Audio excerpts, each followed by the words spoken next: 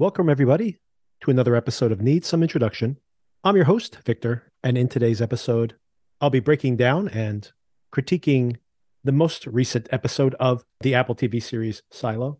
This is the 8th episode of Season 1, and it has been renewed for Season 2, by the way. Thank goodness for fans of this show, because I have a feeling it's going to be another one of those shows that ends its Season 1 on a cliffhanger. This is a pet peeve of mine, by the way. And I do think we're headed towards the same. This episode is called Hanna, and Hanna, of course, is Juliet's mother, and we have a flashback that fills us in on the family history here, as well as resolving the biggest mystery of the season so far, and pretty much setting up the show to be a chase thriller through its final 2 episodes. I believe this recap and analysis will be pretty short, and the rest of the episode will be filled up with my many, many thoughts on the latest season of Black Mirror, the Netflix sci-fi anthology series from Charlie Brooker. A mixed bag, as is always the case, honestly, with Black Mirror. If you are curious about my opinions of the first 5 seasons of the show, do check out last week's episode where I did rank those seasons, rank those episodes, and gave mini reviews on each one of those episodes. This episode is late. I had real work to do, my actual job, my paying job, as well as graduations and Father's Day weekend plans. So my apologies for being a little behind on this, but you may see extra content, probably shorter episodes next week, a very busy week after a very quiet June so far. I will probably continue to give my opinions on this intriguingly bad but interesting season of The Idol so far. I'm still hanging in there for episode 3. We'll see how long I can tolerate it. Plus, Secret Invasion, the new Marvel series featuring the return of Sam Jackson to the franchise, premieres this week, as does The Bear, the entire season 2 of The Bear premiering this week as well. And of course, more Silo coverage. And I'm also compiling a list of recommendations, other shows, other anthology shows, or perhaps individual episodes within other anthologies that I would suggest as a follow-up to this mixed bag of Black Mirror episodes. So all of that will be coming in the upcoming week or soon thereafter. Make sure you subscribe if you'd like to get notifications when those episodes become available. One more quick reminder, happy Father's Day, by the way, to myself and to all of you. Just one more thing you may want to watch. The Avatar sequel is now available on HBO and now on Disney Plus, and I think on Hulu also. So if you haven't seen it already, very easy to watch. And it looks great on a nice television, looks great even in 2D, although it was quite something to see, for me anyway. IMAX 3D, quite a knockout that film was. But still, beautiful to look at even on a nice high-end 2-dimensional TV screen. If you're just here for the Black Mirror coverage, jump ahead to the 15-minute mark of the episode, straight into that commentary, past this brief recap of Silo. So this episode, Hanna, I believe this is the 2nd episode this season to begin with a flashback. We see Juliet as a little girl with her mother, Hanna. They're in this cornfield, one of these fields where they grow the food for the Silo denizens. They've met with a man, and there's an exchange here between Hanna and this farmer. She's gotten him some pills, I guess, for recreational use, and she's exchanging it for a rabbit who seems to be sick. We learn that the rabbit has a hole in its heart, similar to Jacob, Juliet's brother, who also died of a similar birth defect. Hanna's obsessed that she thinks she can do a surgery using a microscope, and if she can cure the rabbit, then this would give parents a similar procedure they could do to save their children's lives. Still in the past, Judicial has come and ransacked the apartment looking for the microscope.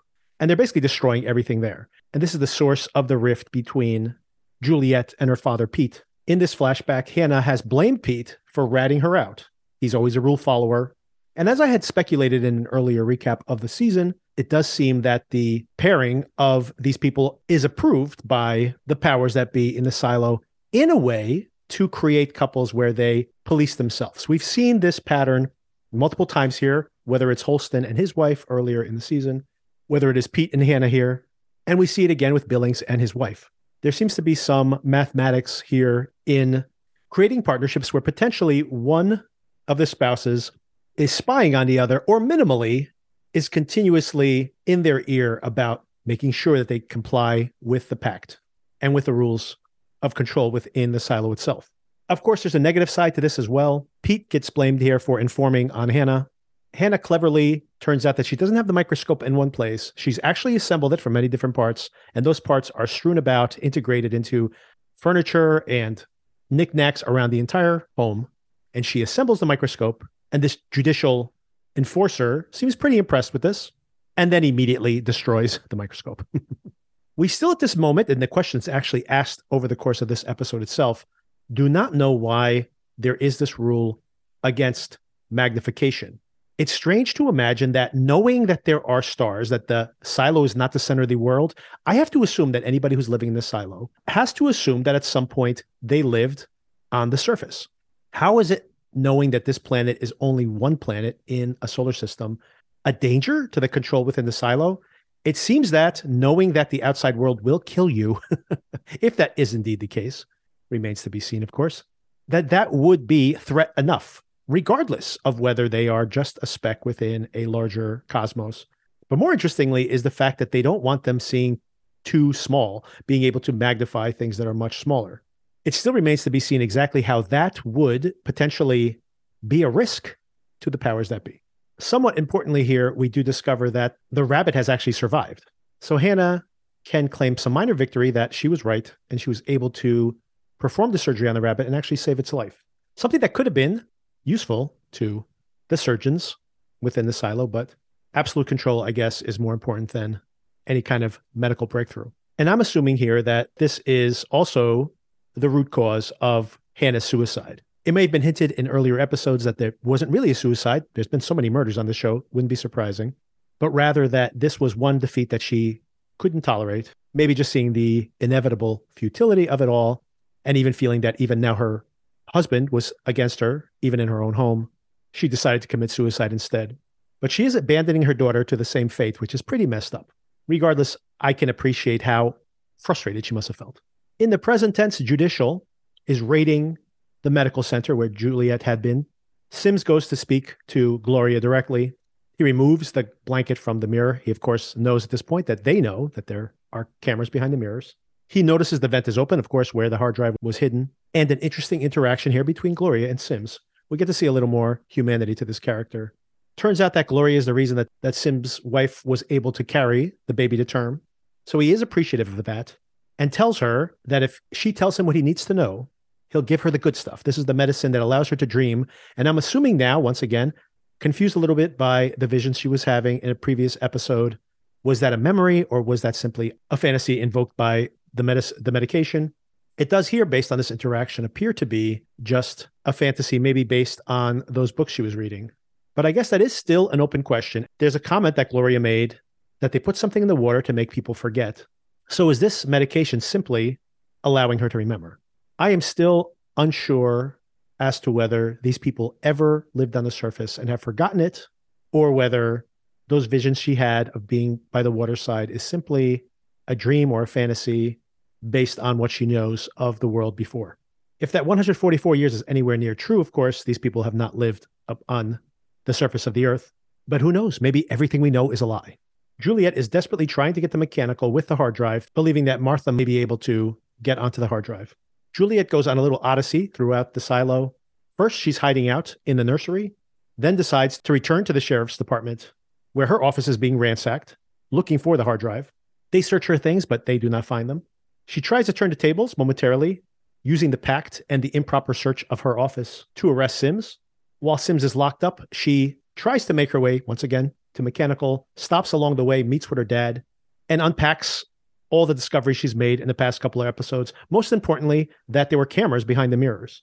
He breaks down with this revelation, now finally understanding that his wife was betrayed because she was being spied on. They were all being spied on. But of course, that was what had caused the breakdown of their marriage and her eventual suicide. And Juliet does have to have this moment of reconciliation with her dad, at least. Oh, by the way, once they arrest Sims, Juliet takes the opportunity to ransack his office and find some files here that he's reviewing, including Hannah's, her mom's. Juliet, despite being searched, did not have the hard drive on her. She had left it at the nursery. Juliet, now with hard drive in hand, is trying to make her way down the stairwell, but there are checkpoints. Everybody's being searched. While she's held up, she sends a porter with a note to Lucas and encoded in a way to draw him to her. She tries to recruit him, even mentioning the fact that the suspicious deaths recently are all actually murders. Even though he seems to want to know the truth, when push comes to shove, he seems a little threatened by all of this. She even smashes a mirror to show him that they're all being surveilled. But this only freaks him out even more. I bring this up because I do think he's going to be important in the upcoming episodes. So this is definitely not the last of Lucas. It's not just the show that recruiting people to your side is futile. I think he's on a journey to become a collaborator with her, to potentially providing her escape. At this point, Juliet just tries to bully her way through the checkpoint. She's saying, "Do you know who I am?" when she's intercepted by Bernard, the head of IT, and now current acting mayor, played by Tim Robbins. Bernard keeps playing that he's her ally, mentioning that Judicial is after his powers as well, and he's afraid he might end up dead next. And he takes him to a private place, a place that's hard to monitor. Of course, the middle of the cornfield, bringing us full circle to the beginning of the episode. As he's questioning Juliet, she's not being very forthcoming, smart to not fully trust him yet, and he lets slip that he knows about the hard drive. And with that, the gig is up. And as I had speculated, I mean, honestly, all the way back in episode 1, I'm like, Bernard's the bad guy. But then they really did a pretty good job of making me think that Sims is the one pulling the strings. But of course, he was just the muscle for Bernard, who's really pulling all the strings. Juliet does try to run for it, but not only is she caught by Judicial, part of the reason she's here, where there are no cameras and there's no audio recordings, is because he gets to say, "I heard Juliet say she wants to go outside and clean." And Sims says, "I heard exactly the same thing." And all the other arresting officers nod their heads. Therefore, she said it in front of multiple witnesses. It must be true. She's going to clean. Of course, over the course of the day, everybody finds out about this, does not believe it for a minute, but it doesn't matter. Juliet, meanwhile, is being escorted to the prison cell to await her sentencing by Billings. And we have seen over the course of the episode that his condition is getting worse and worse, especially given the stress of the situation. She takes advantage of it when he's trying to restrain her and breaks free. She does try to win him over to her side, but he's pretty much tired of all of this. His life's been in chaos ever since she became sheriff. And as the episode ends, she's broken free, has grabbed her back with the hard drive on it, and jumps over the stairwell. And now she's dead. No, unlikely she's dead. Not sure how she survives that fall. I hope she's very close to the bottom of the stairwell. I guess we will wait and see next week. A few other points here. We did see that Lucas had mentioned that she, as sheriff, does have the security access to access the files on the drive. Unfortunately, she must do that from her office, which, of course, she can't get back into, at least not at this moment. I hope next week she doesn't just walk into her office and plug in the hard drive and log in, like as if everybody didn't know she was going to go back there. Or does Billings smuggle her in, perhaps? That's actually a possibility, I would guess. Or does she make it down to mechanical and somehow Martha is able to unlock the drive? I mean, you can unlock the drive. We have seen that people have navigated the file structure without having the proper clearance, since that's the instigating circumstance of this entire series. But how she's going to read from that drive remains to be seen. As for the episode itself, it moves things forward. I'm pretty happy with it. I felt that the Bernard reveal is a little late in the game, should be something that came a little earlier, so they could have explored some of these topics. This is my taste. I would have preferred wrestling with these ideas of, do you go along to get along? What do you sacrifice to have order in a society? And then does that just become a slippery slope into authoritarianism? And of course, the idea that this is an authoritarian society controlled not only by Bernard and his access to information, but by the way you can couple with each other by creating these structures that make sure you follow the rules, and that have these many little rules that seem relatively insignificant enable someone to control the decisions you're allowed to even make. I think thematically, this is very interesting. It's very rich for exploration. And that maybe, this is where my frustration with cliffhanger seasons comes from, maybe this is something that we can luxuriate in and really examine in season 2, but does not seem to be the focus here for season 1. Where the mystery, which isn't much of a mystery, I mean, it's pretty much my suspect number 1 turned out to be the guy calling all the shots, became such a focus of this season. It seems like a miscalculation to make the mystery such a big part of this first season of the show. And at this point, becoming a chase thriller, basically, but only for 2 more episodes, or maybe even just 1 more episode before we have to wrap things up for season 2. Strangely structured, I would say. A strange way to dole out this story over 10 episodes, no less. And here we are, just 2 weeks away. Okay, that's the end of my recap. And now let's get into something I'm much more fascinated by, which is my reaction to these 5 episodes, these 5 most recent episodes of Black Mirror. Now, roughly, there's 4 buckets I can put all the previous Black Mirror episodes into. And to its credit, the biggest bucket is the first bucket, which is incredible standalone stories, basically movies or short films that stand on their own as just really impressive social commentary, technological dystopia, and combination of both. That's probably the first 7 episodes that I listed in last week's episode. And then the next 5 or so, which just takes you pretty much to the middle of the list, are episodes that are almost great. Like they're missing that extra, maybe they don't have that really standout performance or a really memorable concept, or the direction just doesn't elevate the material in any way, or maybe the ending is kind of fizzles out. But other than that, nearly in that upper category, but just something is missing. And then roughly like the next 6 episodes, once again, have very strong elements to them, maybe a really strong concept or a really great performance or really great execution, but then the story doesn't go anywhere. Usually great concepts and something lacking. Maybe oftentimes just the script doesn't develop those concepts successfully. And that's the next bucket. And then the final bucket, the last 5 or 6 of those episodes are really just a total miss. It's like technophobia Mad Libs. You just kind of stick some scary words in there and kind of string them together. I've played around with ChatGPT and had it mock up a Black Mirror plotline. Some of those are better than these last bucket. And I felt that was really very much the case in season 5 of the series. And I do wonder if the huge project that it was to execute Bandersnatch maybe did steal away from the production of those additional 3 episodes. Anyway, that's all behind the scenes. The quality of the episodes I thought were below average. Roughly what buckets would I put each one of these episodes into? That's kind of how I thought about each one of these as I was watching them or after I watched them. So the season kicks off with an episode called Joan is Awful. Regardless of how good this episode is, I thought this was a very good choice to be the first episode of the season. This episode was written by Charlie Brooker by himself. He does sometimes have assistants, but this one was a solo job, as far as how it is credited anyway. And this is directed by Ali Pankiw, mostly a TV director, but she does have a movie that played at some film festivals this year called I Used to Be Funny, which got some very good early buzz. I'm curious to see that one coming later this year, actually. And in this episode, this character, Joan, played by Annie Murphy from Schitt's Creek, interestingly, her most recent work was 2 seasons of Kevin Can F Himself, which I believe is only available on AMC Plus, so a little hard to watch. Ironically, somewhat, or maybe not, she plays the protagonist of the series who's trapped in this sitcom marriage, and she literally is trapped inside of a TV series.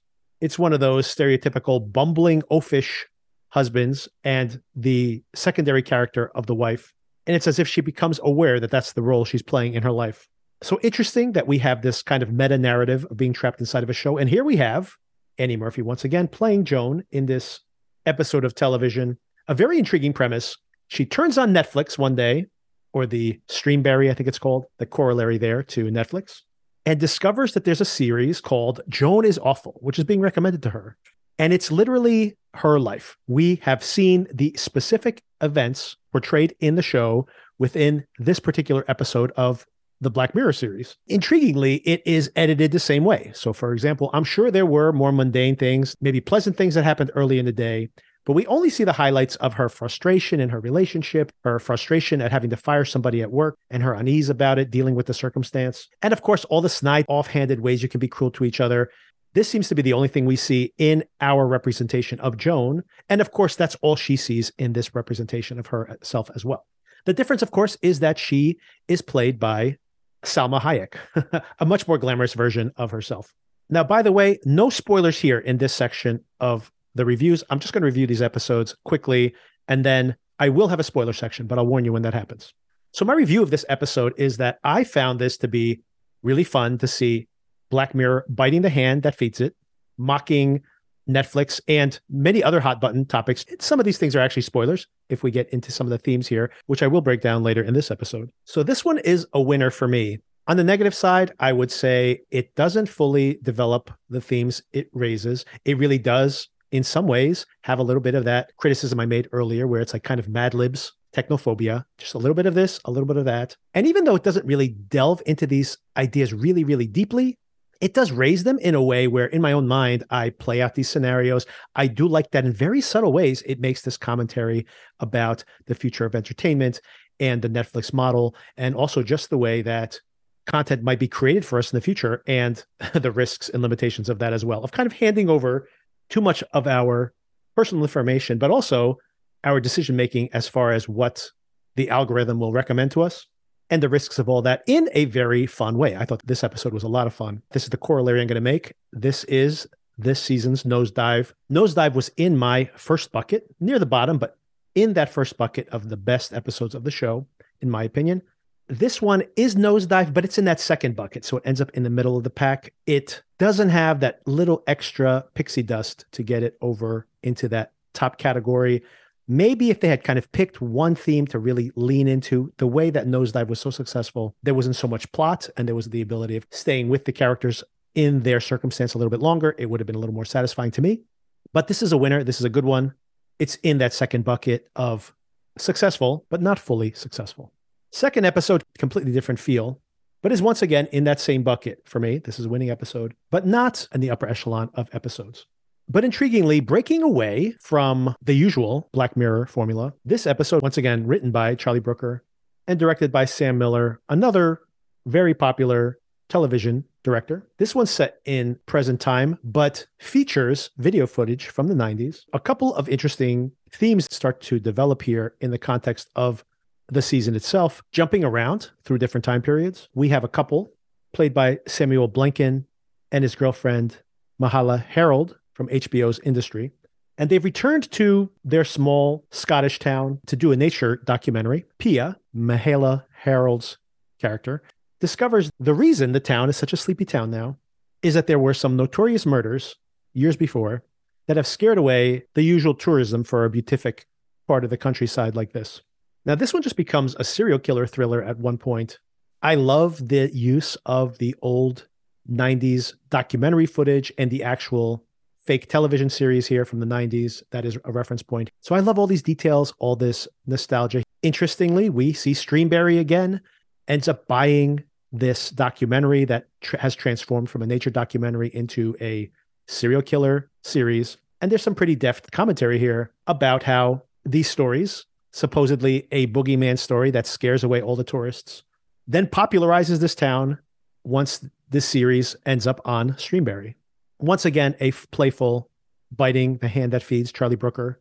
And no spoilers here. The mystery's not that hard to figure out, but this is still a very fun episode of the show. And once again, points in the direction. This show can be a thriller. Does not have to only be about sci-fi technology fears. The Black Mirror can simply be a dark reflection of our own fixations and fascinations in the world we live in right now. Okay, episode 3, Beyond the Sea. This is a feature-length episode, an hour and 19 minutes long.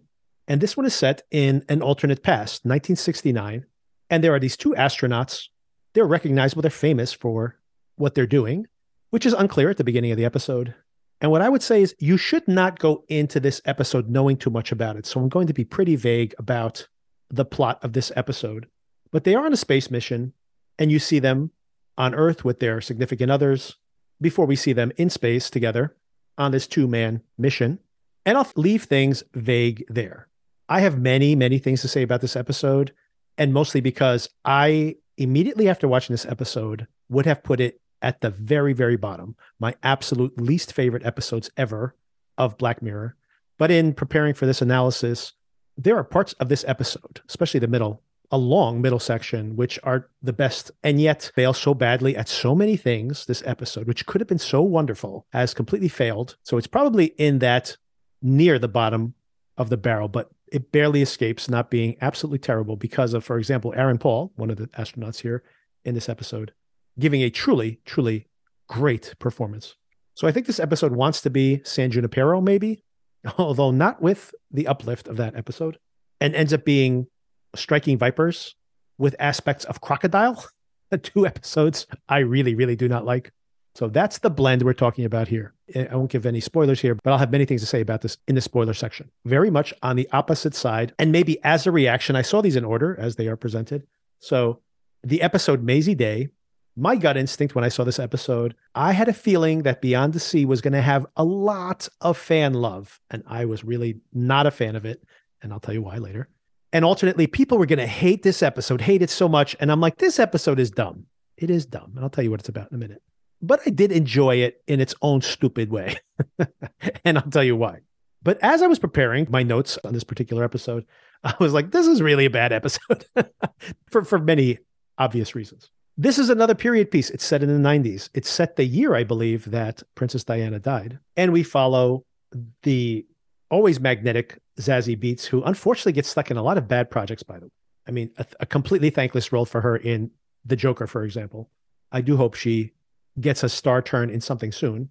And she plays a paparazzo, is that the singular? Who is desperately struggling to make ends meet and is trying to get a photograph of this starlet Maisie Day, that's the name of the episode as well, who we have seen earlier in the episode has gotten herself into serious trouble. She's out driving high when she runs somebody down and now has disappeared from her film shoot, and apparently is back in California. And Zazie Beetz, playing Bo, and some of the other paparazzi are desperately trying to get this photograph. It'll be a huge financial win for them if they can get this photograph. This episode has the craziest twist you can imagine. And if it had just leaned into its twist, kind of just made it foundational to the episode itself, this episode would be so much better. So I think that's where, when the crazy twist comes, I won't reveal it here, but I'll get into it in the spoilers. I actually thought the episode became pretty fun, despite the fact that it has a very grim button on it. And that could have been the entire episode, which I thought would have been more entertaining.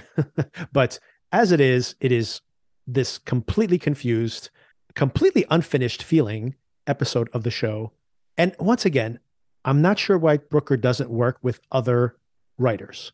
I think all of these episodes, even the best ones, needed a little bit more of an outside voice, of a more critical editing process, and they would have all been better. And this is a perfect example of an episode that feels pretty much incomplete. It's a mashup of multiple ideas, none of them well developed. Although, yeah, I think the second half is kind of fun. That's my opinion. And it's probably the shortest episode of the season. So an easy one to watch. All that being said, by the way, before we move on to the next, it is definitely one of the lower episodes. All right, this brings us to the fifth episode. I'm probably going to be the minority on this one, but for me, this is probably the most successful episode of the season. It's an episode called Demon 79, set in 1979. And it opens very interestingly with that red mirror production logo, and very much set intentionally in 1979 outside London during the rise of the National Front Party, the openly racist British party, and not coincidentally as the country was becoming much more diverse in its population. And of course, this has direct correlations to some of the cultural context in England right now, with Brexit, of course, being primarily driven by more rural and suburban white voters feeling alienated by the ever diversifying, more urban areas of the UK. So honestly, shoehorning the politics into the show is probably the weakest aspects of it, only because it's so heavy-handed. There's enough context. You can just hint at these things without making them so overt in the plot. The commentary works, even though it's a little heavy-handed, and some people will probably have that feeling. But I just like this premise so much. You have our protagonist, Nida, played by Anjana Vasan, and she, as a minority in this neighborhood where she lives, is feeling all the strain of being an outsider, an unwanted outsider in this community. And one day when she's relegated to the basement, her coworker continuously complains about the smell of her leftovers.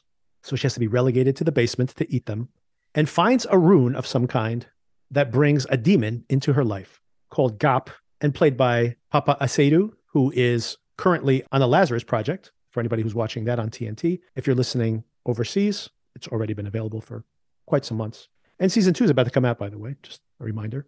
And this demon is dressed like the lead singer of Boney M. Very funny to hear these Boney M songs, which are just novelty hits from the late 70s, but hugely, hugely popular. The soundtrack on this particular episode, terrific. All great music from the late 70s. And basically this demon tells her that she needs to kill 3 people in 3 days, or there will be a worldwide apocalypse. So kill 3 people or kill billions. It's up to you.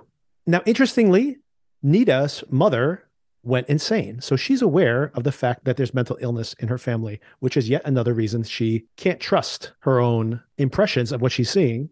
And neither can we fully, although there are some clues as to whether this is really happening or not.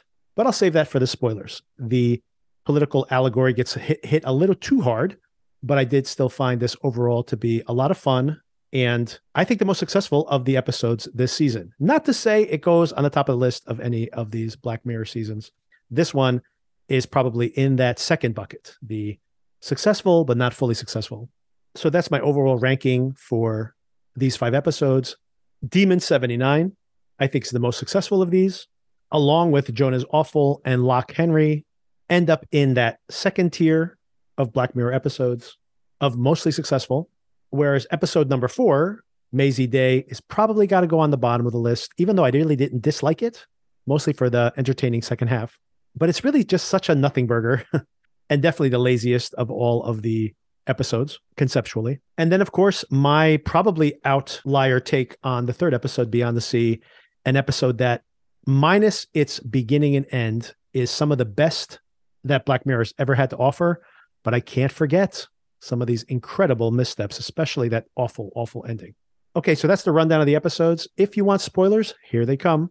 All right, the only spoilers I have for Jonah's Awful, I really enjoyed this a lot. I loved the revelation that she's actually just within another layer of this reality, and we meet the real Joan. The version of Jonah's Awful that we're seeing actually does star Annie Murphy. Once again, ironically, a woman trapped inside of a series, just like she was her character in Kevin Kneff himself. The Michael Cera cameo is hilarious, by the way. And I love the upscaled versions of all the characters as they get drawn into this. There's so many interesting ideas here, none of them fully explored, but I really appreciate the fact that this does seem very well thought out, whereas some of the other concepts in this season really did not feel that way. First of all, the idea that you're able to create these actors by basically selling off their images, like a scan of themselves, to be used in perpetuity as virtual actors in the future. Actors are already signing these type of contracts. There are clauses on a lot of these contracts, for example, that they cannot use these images for pornographic material, but they do allow it for some others. And licensing out your voice, just another example of how some artists are already starting to do that using this new AI technology. So imagine that AI can render one of these characters in a photorealistic backdrop. This is already possible with these new AI innovations to create a virtual set based on just giving it a description. Text can generate photorealistic images. Those people who are being created in those photo images are not actual people. They're like merged together versions of different multiple people. But you can imagine that if you want to have a young Clint Eastwood in a new Dirty Harry remake, you could do that in the future. And the joke here is that Salma Hayek has signed off on that. And of course, that's what's being done to her in this layer of reality. And of course, has happened to Annie Murphy as well in the current layer of the reality we're seeing now. Also, some of these people get drawn in as their lives intersect with Joan's life. They become characters on a TV show. And then as they are drawn into this, that they suddenly are presented on the screen as well. And now they're being critical of, I'm on TV. Oh, that's a more glamorous version of me. Great. I love being on TV. So that's how you get drawn in. And then, of course, that they were present when these words were spoken. They were not as cutting or as cruel as they are in the version that Joan is seeing in her fictionalized version of her life. And even the people who know that the image is manipulated because they're in the scene, not saying what they said in real life, they still choose to see her in the most negative light possible, just jumping in on the bandwagon, which I think is so true of how inevitably when you watch a movie or see a TV show supposedly based on true events, we immediately just buy the narrative. It's more fun to believe a narrative, even when we know it's not true. And there's commentary in that. So all of this I found really, really interesting, really well done. It's touching on generated content, especially with these AI innovations, this constant surveillance that we're in, that our devices are monitoring us, that there are images of us everywhere, wherever we walk, especially with CCTV technology in the UK. The hilarious fact that, hey, this is in your terms and conditions. How many of us read our terms and conditions? We don't know what we're signing off on. For example, when you upload one of your family pictures to Facebook, the terms and conditions say that that image now belongs to Facebook, by the way. It's no longer your image. So theoretically, they could go and sell that to somebody else. Now, they haven't done that. Obviously, they're a $1 trillion business, or were at one point anyway. They don't need to sell your photographs to make money. But the reason they have that is because, God forbid, they ever get hacked and your images get stolen. They'll be like, hey, they were our images to start with. We didn't lose your images. We lost our images. There's no harm, no foul. So they're just protecting themselves. But you don't know what you're signing off on and what will happen in the future when you've signed over all of your most intimate pictures, sometimes actually intimate pictures, by uploading them to some of these services. As I was watching the show, I like how the show was ahead of me, which oftentimes is not the case with Black Mirror. It's a little too on the nose. I'm like, no one really wants to watch Jones story. Maybe the first time a show like this would be created would be intriguing to multiple people, but over time, this wouldn't really be that interesting. What the bigger risk is with AI, and I think this is legitimately true, could you imagine that AI is going to write newspaper articles catered directly to your tastes? So the same facts, but written in a way that you like. So the facts interpreted in the way that are convenient for you to consume. Or, for example, content being tailored. If we can create images, if we can modify storylines to make you happy, that is inevitably going to be the case when the content can be dynamically dictated to your preferences, or at least a micro niche of people. So that's probably more realistic. But I did like that they joke around the fact that, like, no, we're going to do this for everybody, not just for her. We could do this for everyone. When the reporter hears this and they're like thinking like, oh no, which I did also like very much, how everybody thinks this is so funny that this is happening to this woman. And then of course that, wait a second, this can happen to me too. A lot less comfortable when that seems to be the case. All of this is kind of right on the nose, and but I appreciated it. I thought it was a lot of fun. And I think pretty prescient, maybe even more so than expected when they were shooting this versus these innovations to AI that are right around the corner now. One last thing I really liked, of course, is the fact that the presentation of the facts in the show, this is Joan having her own life reflected back at her. It's her at her worst. It's her texting her ex. It's her meeting her ex for drinks. It's her saying negative things about her current boyfriend to her therapist. It's the uncomfortable interactions at work. In between all of that, she may have laughed with her boyfriend at dinner. She may have had friendly and kind interactions. She might have been mentoring somebody at her work, but we're only seeing the worst. And what the CEO says at one point, a dead ringer, by the way, for the content manager over at Netflix, she simply says, that's what people want to focus on. People don't want to focus on happy things. They want to focus on the negative. In the Joan show itself, we're seeing all these negative things because that would be the focus tailored to in this particular case. So I do think that that says something too about our tastes. All right, the second episode, Lock Henry. Similarly, I really enjoyed the fact that it's kind of saying something within these first two episodes about not only streaming and the future of content, but the same idea that you're going to focus on these really negative stories. And that is going to be the thing that's going to be successful and popular. And then dealing with the personal consequences is all forgotten, right? Like it's like a big win for everybody. Like, hey, congratulations. You made the documentary. Congratulations. In the end, this is just content, something that was left behind for him by his mom before she killed herself.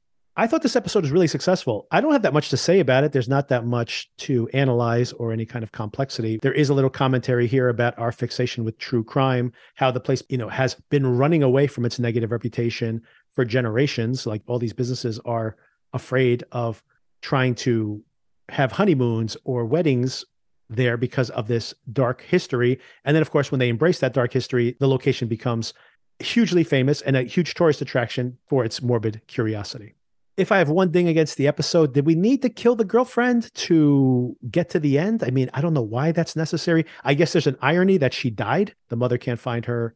She assumes she's escaped, so now she's caught. So there is a dark irony there, but I feel like she could have just gotten away. Although I guess we do have the added loss at the end. He's lost his past and his future, and everybody else is just like, wow, things are going great right now. So it does add to the bite of the satire, but maybe a little unnecessary. But hey, I didn't really rub against it, to be honest.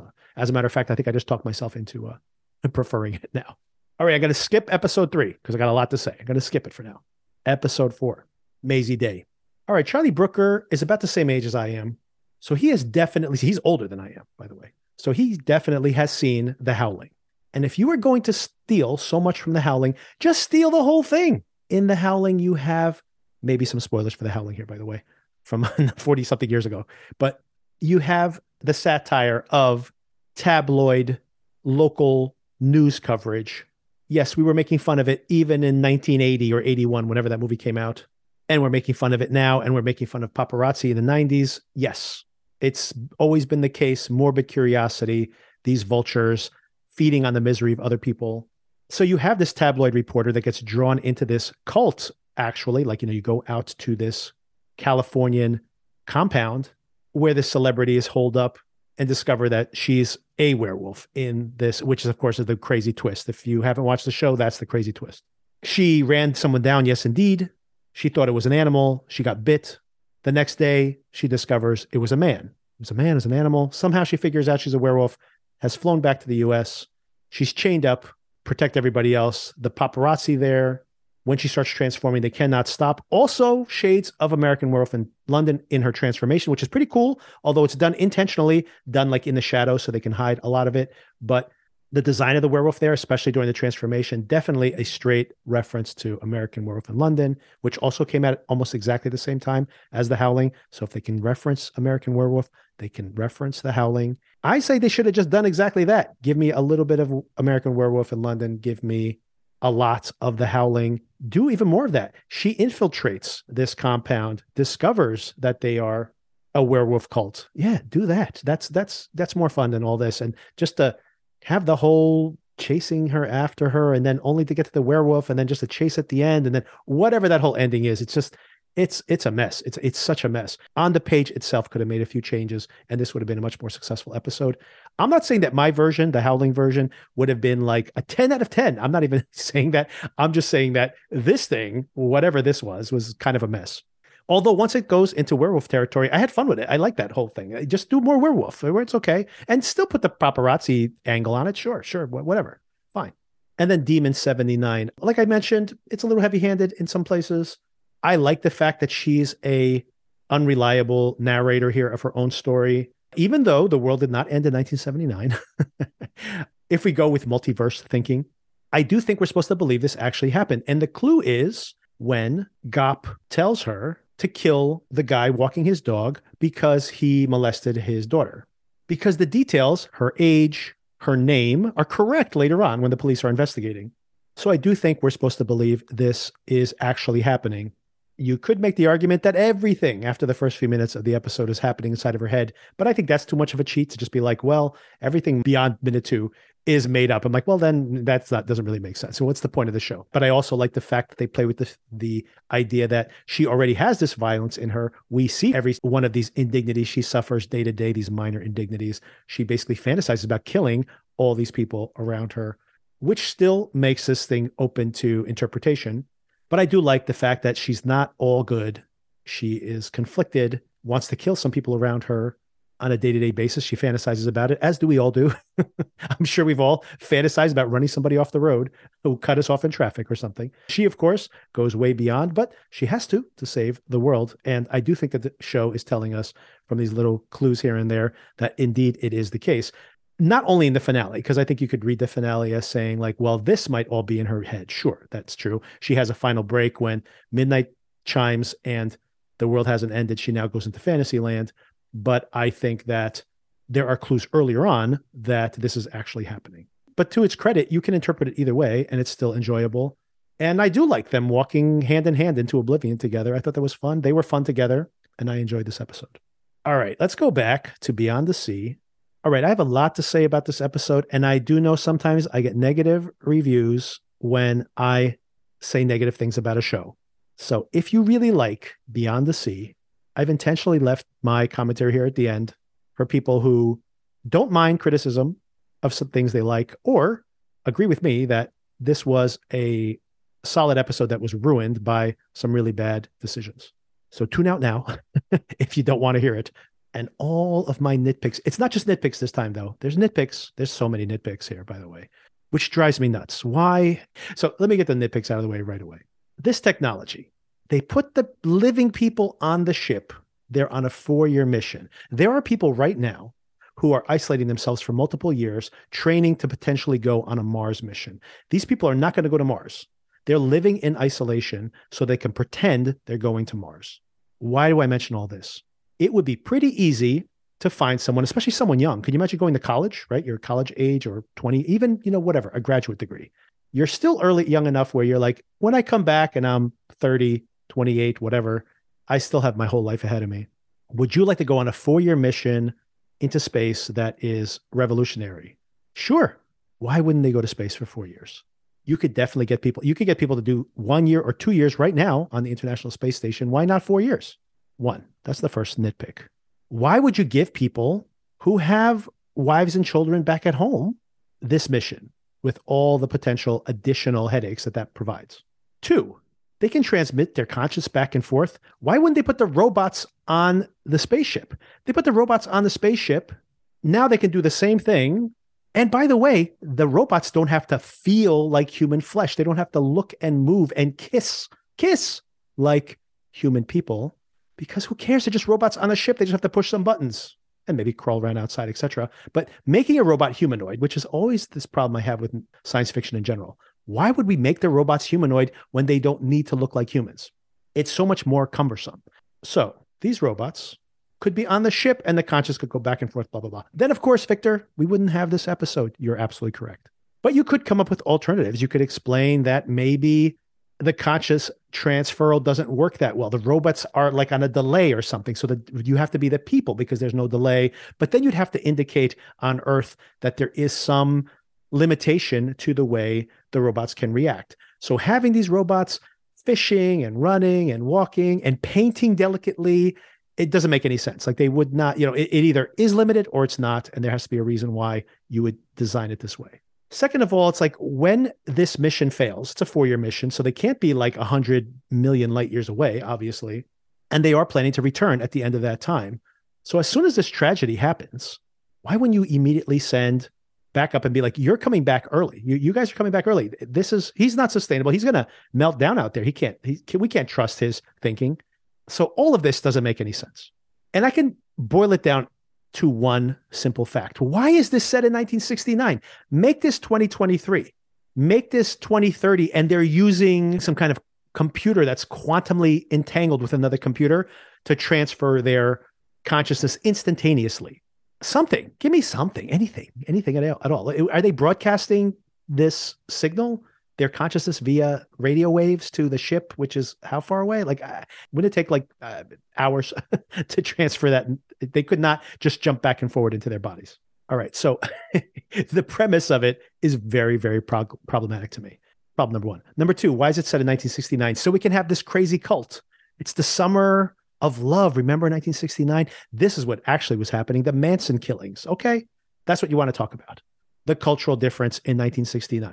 All right, fine.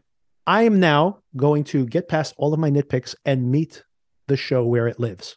It's 1969. You want to talk about the cultural changes of the time. These two men on the spaceship, these are the duality of the culture at the time, right? A very, very conservative government about to come in, although it was supposedly the summer of 69 and free love.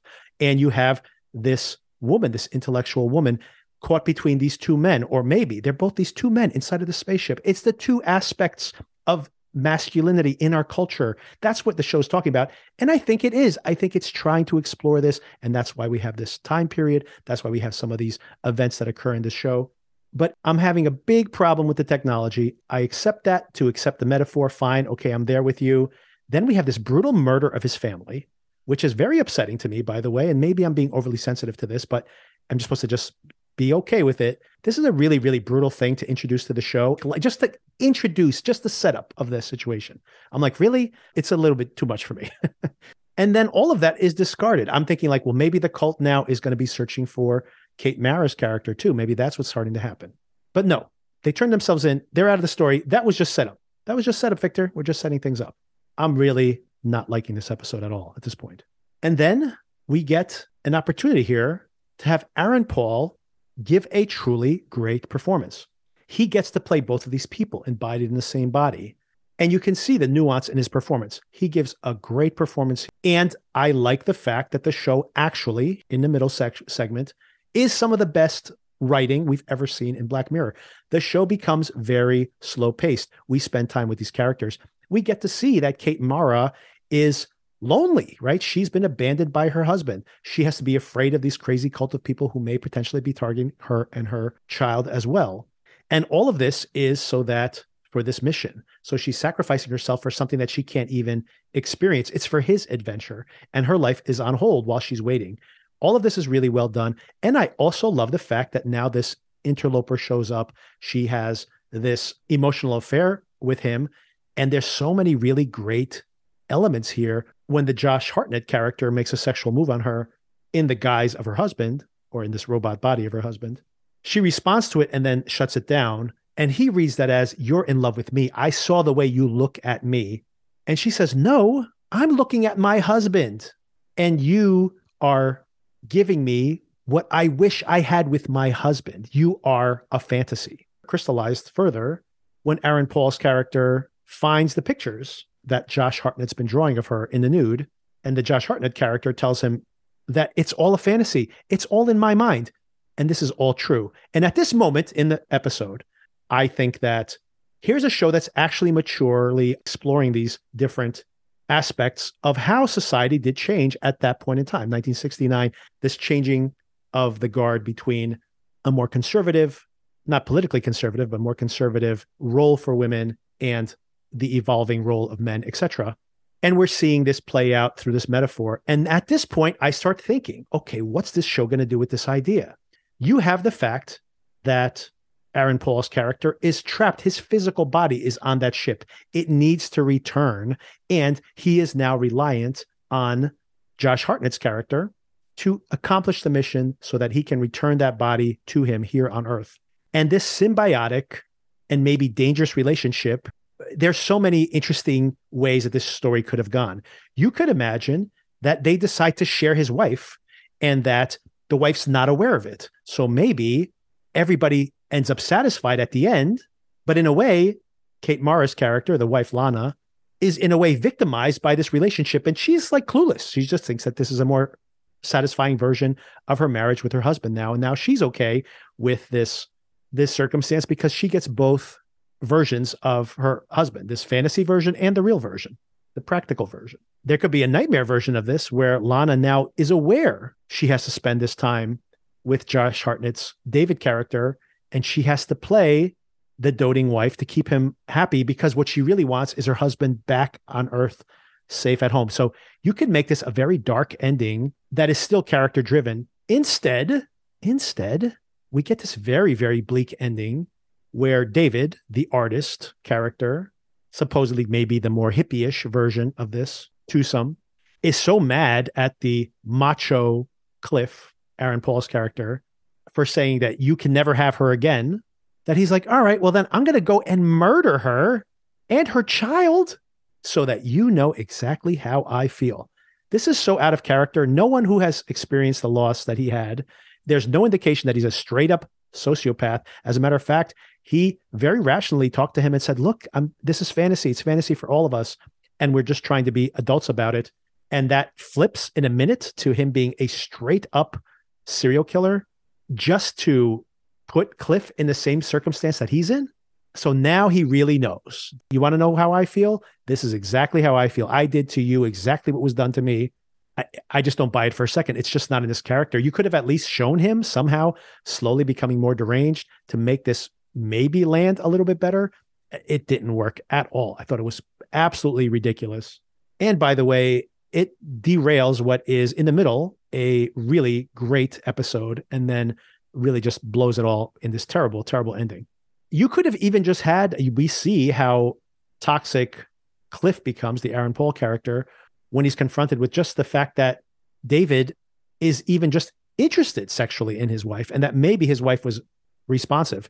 You can imagine her running away, having nobody, not being able to live with him anymore. And now he has an empty house to go back to. He's in the same situation that David is. And now they still have to have that moment on the ship at the end where they're thinking, we've both lost everything for completely different reasons. My wife was murdered. You just did it to yourself, right? There's still a lesson to be learned in that as well.